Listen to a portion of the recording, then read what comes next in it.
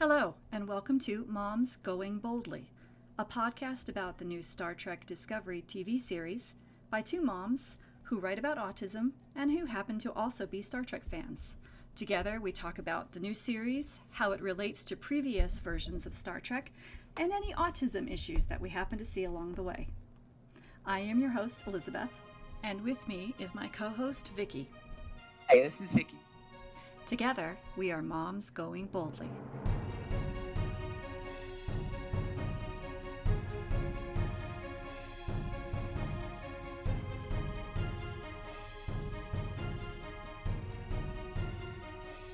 Today we're talking about the episode, Choose Your Pain.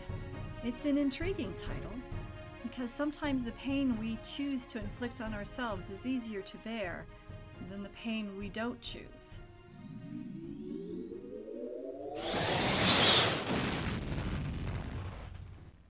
We watched this week the episode Choose Your Pain. I really liked it. How about you? So far, this is my favorite. I laughed out loud a couple times. There was no Klingon subtitles. I agree. It was actually... I did like it was my favorite as well. And the layers that were in place in some of the scenes with characters were brilliant and wonderful. Our story starts off with Michael Burnham having a nightmare about being in the place of the tardigrade and suffering. She wakes up and it's clear she's disturbed by what appears to be injuries that the tardigrade is experiencing when being used as the navigator for the spore drive. Right.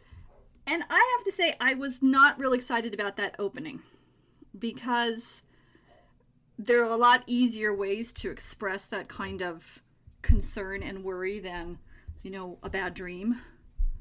I would have liked it if they had tightened that up a bit and not used that time for a bad dream. Yes, yeah. It was a bit much. Yeah. Even my son, who wasn't really paying attention at that point, was like, screaming! She's screaming! Yeah. But then after that was the only point in the show that I actually was like, oh, I kind of wish they hadn't done that. The rest of the episode was, I thought, outstanding. So after she finishes her dream, I think then we jump to Captain Lorca, who's meeting with Starfleet. Starfleet's very excited about the spore drive. They are starting to rebuild from the prototype and put it into other ships. They're actively looking for more tardigrades to serve as navigators on other ships, and they've asked Captain Lorca to stop using the spore drive because they suspect the Klingons know about it. Right. We see him treating his eye injury, and then his friend the Admiral comes in and is talking to him about why doesn't he have that repaired by a doctor, and then you realize that he's carrying a self-imposed punishment for something. Yes, which makes him seem a little more human to me. He starts to become much more sympathetic, doesn't he? Yeah. The Admiral starts talking to him about his choice to include Michael Burnham on his crew and the resentment that engenders in the rest of Starfleet. And all of a sudden, he becomes the underdog. Although, I think later in this episode, you find out he was already the underdog. Exactly. So we have the foreshadowing of that underdog role right there in that scene with his choice to use Michael Burnham. And then, you're right, later in the episode we learn that he truly is the underdog, and they are both punishing themselves for their own mistakes. So it's very interesting. All of a sudden, these two are now a pair. And then that begs the question, is that really one of his reasons for taking her on? Affinity to her situation. Yep. And that was one of those scenes that you got so much out of it, and yet it was a really small scene with just great acting and great dialogue. So meanwhile, back on Discovery, Michael Burnham is talking with Lieutenant Stamets and the doctor, one of the ship's doctors, about her concerns about the tardigrade. And I don't recall whether Captain Lorca is captured by the Klingons before or after the conversation with the doctor and Lieutenant Stamets. Captain Lorca leaves his appointment with Starfleet. He's captured by Klingons. Meanwhile, his ship is trying to figure out a better and more humane way to use the spore drive. And they've got these two storylines happening at the same time. The capture by the Klingons, the first time I watched it, it was exciting. The second time I watched it, it was interesting. What did you think? You must have seen something the second time that I missed. Well, it was exciting, yes, and you knew they were definitely there to capture him. They were there to capture him. And from that moment on, every single thing that happened while he was in prison or wherever was all contrived. Very similar to the way he captured Michael Burnham on her transport.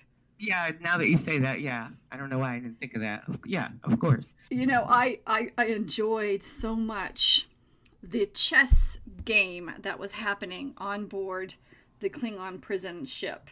The chess game with Harry Mudd, the chess game with Lieutenant Ash Taylor, and the chess game with the Klingons. And I especially enjoyed when he was being tortured by L'Rell. She was digging under his skin and he was digging under hers. We go back to Discovery. They're trying to figure out how to utilize the spore drive without using the tardigrade. And so we got Star Trek's first F-bomb. 2. I know. And this apparently is a big deal to some people. Was it a big deal to you? That's one of the parts where I laughed out loud. I just thought it was hilarious. And then when he repeated it, I thought it was even more funny. Back to Captain Lorca, we start seeing signs of division in the prison cell, right? Harcourt Fenton Mudd, who I thought was terrific. I don't know the actor, but I thought he did a great job. Think it's Rainn Wilson? Yes. How did Harcourt Fenton Mudd know so much about Captain Lorca's background? That was one of the things I was thinking. Maybe it's common knowledge. Maybe he seems to have a thing about Starfleet. Before he got to this prison, apparently he had a thing about Starfleet. So maybe he just stories in the backgrounds and the battles. And do you like NCIS? I do. I do too. And what does Gibbs say? There's no such thing as a coincidence. It was too coincidental that he had so much information. I believe the Klingons hired Mudd to be in that prison cell to serve as the foil between these two other men. And I don't think that Lieutenant Ash Tyler is human. Yeah, that's interesting. I can agree with or that it's just self-preservation and he has been spying on prisoners since he's been there and the Klingons gave him the information before he arrived. But you don't think Ash is a human? No, I think Ash is Vok. Remember when L'Rell said he'd have to give up everything? Yes. I think... Really? Because remember, he said he had a relationship with the captain, the first officer, which is L'Rell. And Lorca even was harassing her about that when he was going to be tortured. He was like, well, you must have some issues going on if you find your comfort with a human. We don't even have the right number of organs, which was a great line and made me laugh. It was the second time I laughed. I think Mudd made me laugh once. Yeah, there was about 3 times I laughed out loud. And for a Klingon, who is a species that's very much about honor, what kind of honor is there from going from a love relationship with your fellow Klingon to a love relationship with a human, unless it was the same person? That's a thought. Wow. Which then makes Captain Lorca's escape with Lieutenant Ash Tyler in tow add to the sense of contrivance that the entire capture made me think was happening. Wow. So we got to watch Ash Tyler. Vok and L'Rell, when we last saw them, were trapped on the bridge of the Shenzhou with all of the computer equipment, including all of Starfleet's records, all around them. They had access. They could have found anyone. They could have captured Ash Tyler and killed him and took on his persona. Yeah. Well, that'd be interesting to see how that plays out. I think that's going to be really cool. Actor, I really like him. Captain Lorca escapes, and we do that because we figure out how to run the Discovery without the tardigrade. And how we do that is Lieutenant Stamets uses his own person to serve in place of the tardigrade, which is both a little upsetting because we don't want to see, a crew member that we really like doing something that causes him pain. But he had that much empathy for the tardigrade. And He had the ability to make the choice, where the tardigrade didn't clearly have that. Didn't like him when the series started, but he's turned a corner. At the very end, we see, and I love this part. This was probably my favorite part. Was when and we should talk about Saru, because Saru has some really fascinating scenes. What did you think of his scene of his asking the computer to essentially do a command analysis of his personality? He knows that he knew he was not prepared. He seems to have no self-confidence. He wasn't prepared. Although, actually, he turned out to be more prepared than I gave him credit for.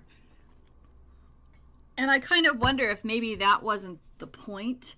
You know, he was asking the computer to evaluate his command preparedness like it was an algorithm. And in reality, the only way he was going to be able to evaluate his own command preparedness was to actually engage in command. Right. And at the end, he didn't listen. He said, "I know what I did." I also like the conversation between him and Michael. You know, when he admits that he doesn't hate her, he's jealous of her, that she took his place, or she took his spot. Yeah, that was a good conversation. Yeah, I do like that. So hopefully they came to some understanding. And my favorite part was when he ordered her to save the tardigrade. Finally at the end, because earlier on when he said, "We'll just rehydrate him," like it was nothing. Like it was a dried out sponge. So yeah, I like that turnaround at the end. What I particularly loved about it was that he made it very clear in a very concise and short order, which essentially said, do what you need to do. Despite his fear of her, carte blanche to do whatever she needed to do in order to save the tardigrade. Yeah. I think that helped the relationship turn a corner. It absolutely did. And I liked how Discovery was able to rescue Captain Lorca. I thought it was very well done. I thought the scenes were exciting and not overly done. We alluded to this, but we didn't talk about Captain Lorca's confession in his jail cell that he actually destroyed his ship and crew to save them from torture and death with the Klingons. And that's why he is refusing to have his eyes fixed as his own personal punishment. And it's like Michael Burnham's mutiny, in that it was done out of love and respect and compassion and empathy for people he cared for.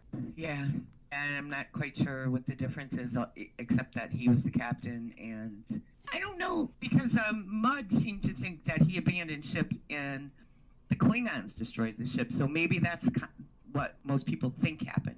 Or maybe that's what the Klingons think happened, because, again, we're thinking maybe Mudd got his information from the Klingons. Right. And the confession, the second time around, I was watching Lieutenant Tyler very closely during this revelation, because what Lorca did in destroying his own ship and crew was a very Klingon act. Death in battle is an honorable way to die. Right. So it was different than what the Klingons had expected. They thought he was being a coward and running away. Running away, yeah. And instead he happened to be able to get away. And he wasn't, but his crew couldn't, so he did what he thought was the honorable thing to do. And I think the reason that his crime is treated differently, and I'm using the word crime only in quotes here, because clearly it wasn't considered a crime, or he would have been court-martialed as well. Right. And the difference is, I think not only was he the captain, but he was a captain making a decision in a war situation, whereas with Michael Burnham, it was all about timing. They weren't at war yet. They were moments away from war, but they weren't there yet. And there was that episode in Deep Space Nine. Do you remember the episode where Julian has to go to a medical conference and they're interacting with the Romulans? And there's Section 31 is there. Yes. And the name of the episode is called Inter Arma Enim Silent Leges. And there's a translation of that's made during the episode by the admiral whose last name I can't remember. And what that translation is in time of war, the law becomes silent. Which is another way of saying, sometimes in war, the ends justifies the means. And I think that's why Starfleet may have looked at Michael Burnham's crime before war, trying to prevent war, differently than Captain Lorca's actions after war.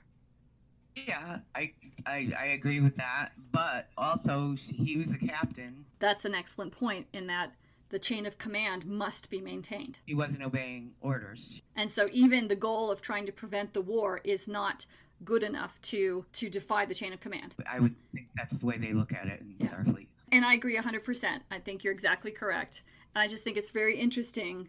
The positions of these two characters are so similar and yet so different. Yeah. If Captain Giorgio had not actually started talking to Michael Burnham about having her own command, would Michael Burnham have started taking command level actions? She might have felt the need to prove herself or to think like a captain. Do you think that it was because Captain Giorgio started having her think that way that she behaved that way, or do you think that she would have done it anyway? I think a little of both, but I do think that, putting that in her head that she should have her own command would make one start to think like a captain, question maybe orders that don't make sense. Yeah, we start this series with the discussion that she's ready for her own command, and then she doesn't get it because she failed the last test. Anything else from this episode that really struck you or that you were interested in? Well, they introduced the Doctor, and I love that actor. I always have. And I'm glad that he's in a series as a regular member. I'm assuming he's going to be a regular cast member. I liked him too. He's got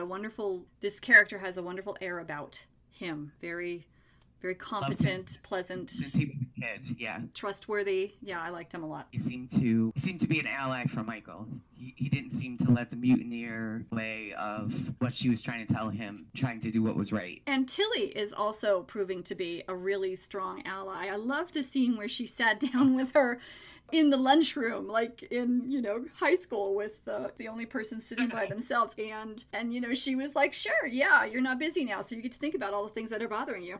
That's probably tough. She just went right to the heart of it and opened it all up, and that was exactly what Michael Burnham needed. One of my weird things, because I relate people to other shows. The Doctor and the Admiral keep showing up in a hologram. Yes. They were in an NCIS episode together.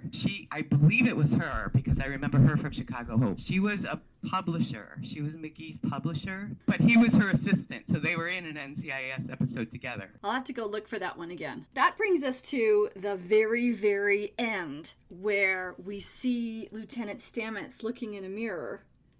And then he walks away, and his reflection stays for a moment. He's out of sync with time and space, I think. Or do you think it's the alternate universe? Well, yeah, I guess. Out of sync, I guess, yeah. Somehow he's connected with the alternate universe, and he's sort of tethered to it in a way. It could be. Imagine it's going to get worse. Should make for a very, very interesting story. That was the story, and it was a well-written, well-done episode that was, again, it stood on its own. You didn't need to know too much about what happened before to enjoy it. Part of this is my favorite. Did it feel like Star Trek? Not yet. What does it need? I think my problem right now is if this was Star Trek, the continuing voyage, supposed to be a prequel, I think I could get with it a little more, but still, and I'm hoping they'll show us why, and why everything seems to be so... So the continuity is still a problem for you? It's bothering me that and I think it would feel like Star Trek to me, like I said, if it was a continuing voyage, if it was like after Voyager. So what we're missing here is the connection to the universe. For me, yeah. Yeah, I think you're right. We've got a tenuous connection at best. Myself, that this is before the original series, whereas in Enterprise, it looked, obviously, the technology and the special effects were better than when in the 60s, but it still looked like a prequel. We're looking for both form and substance that connects us to the Star Trek universe. And we're getting a little bit of form and a little bit of substance, but not really a lot of either. And there's no explanation for why, so far anyway. One wonderful thing about this particular episode was that we didn't have to listen to Klingon. Right. And we should get that now, because L'Rell speaks English. So yes. We've got that. And Ash Tyler apparently now speaks English as well. I'm sorry, I'm really hooked on him. He's Vok as far as I'm concerned. That's a thought. I didn't think of it that way. She said she came from a family of spies, and she was going to take him back to the matriarchs, and they were going to prepare him. And they took away all his Klingon exterior, and they taught him English, and they taught him how to function. They taught him what it meant to be a human. And here's the other piece. Bringing him along with you violates like one of the cardinal rules of when you're captured and put into prison. Don't trust the other prisoners. Right. And I do think Captain Lorca knows that. And I do think Captain Lorca is going to keep that in mind when he interacts with Ash. Where do you think we're going to go next? So I have to imagine we're going to see Harry Mudd again. That's where he gets his tribbles from. I don't know. Clearly, the spore drive isn't used in starships later on in the series. So are we going to continue to try to find the navigator interface that can work and not be damaged and do so of their own free will, or are they going to have to abandon it and start something else? It doesn't look like they're going to abandon it anytime soon. I think as far as they're concerned, they found the interface. You think they'll continue to use Lieutenant Stamets? Well, I don't know if him specifically, but I do think they'll continue to use humans until they realize it's a problem. That actually, you're right. I agree, because that last scene with the lingering image in the mirror suggests that. And Michael Burnham, who gives Captain Georgiou's telescope to Saru at the very end, she's settling in. Do you think we're going to see any more conflict with other crew members? I don't know. I don't know what her job is going to be now. That's a good question. To tame the beast. The beast is gone. And to get the spore drive working, and it's working. I don't know where she's going to fit in now, or... Yeah, that's a really good question. Does she become superfluous now? And is Starfleet going to demand that she's removed from the crew? And what are the morale issues that might come from a refusal to do that? Apparently there already is morale issues, according to the Admiral. Next week's episode, I believe, is called Leith. It's the river in Hades whose waters cause drinkers to forget their past. So we've got a lot of characters there who would like to forget their past. Hey. I'm hoping that we continue to see some really great episodes, because I'm really enjoying this. I like this one. If you'd like to get in touch with us, you can find me at autismmom.com. That's autism-mom.com. You can find me at takingstep.com. And we hope that you will join us for the next episode of Moms Going Boldly.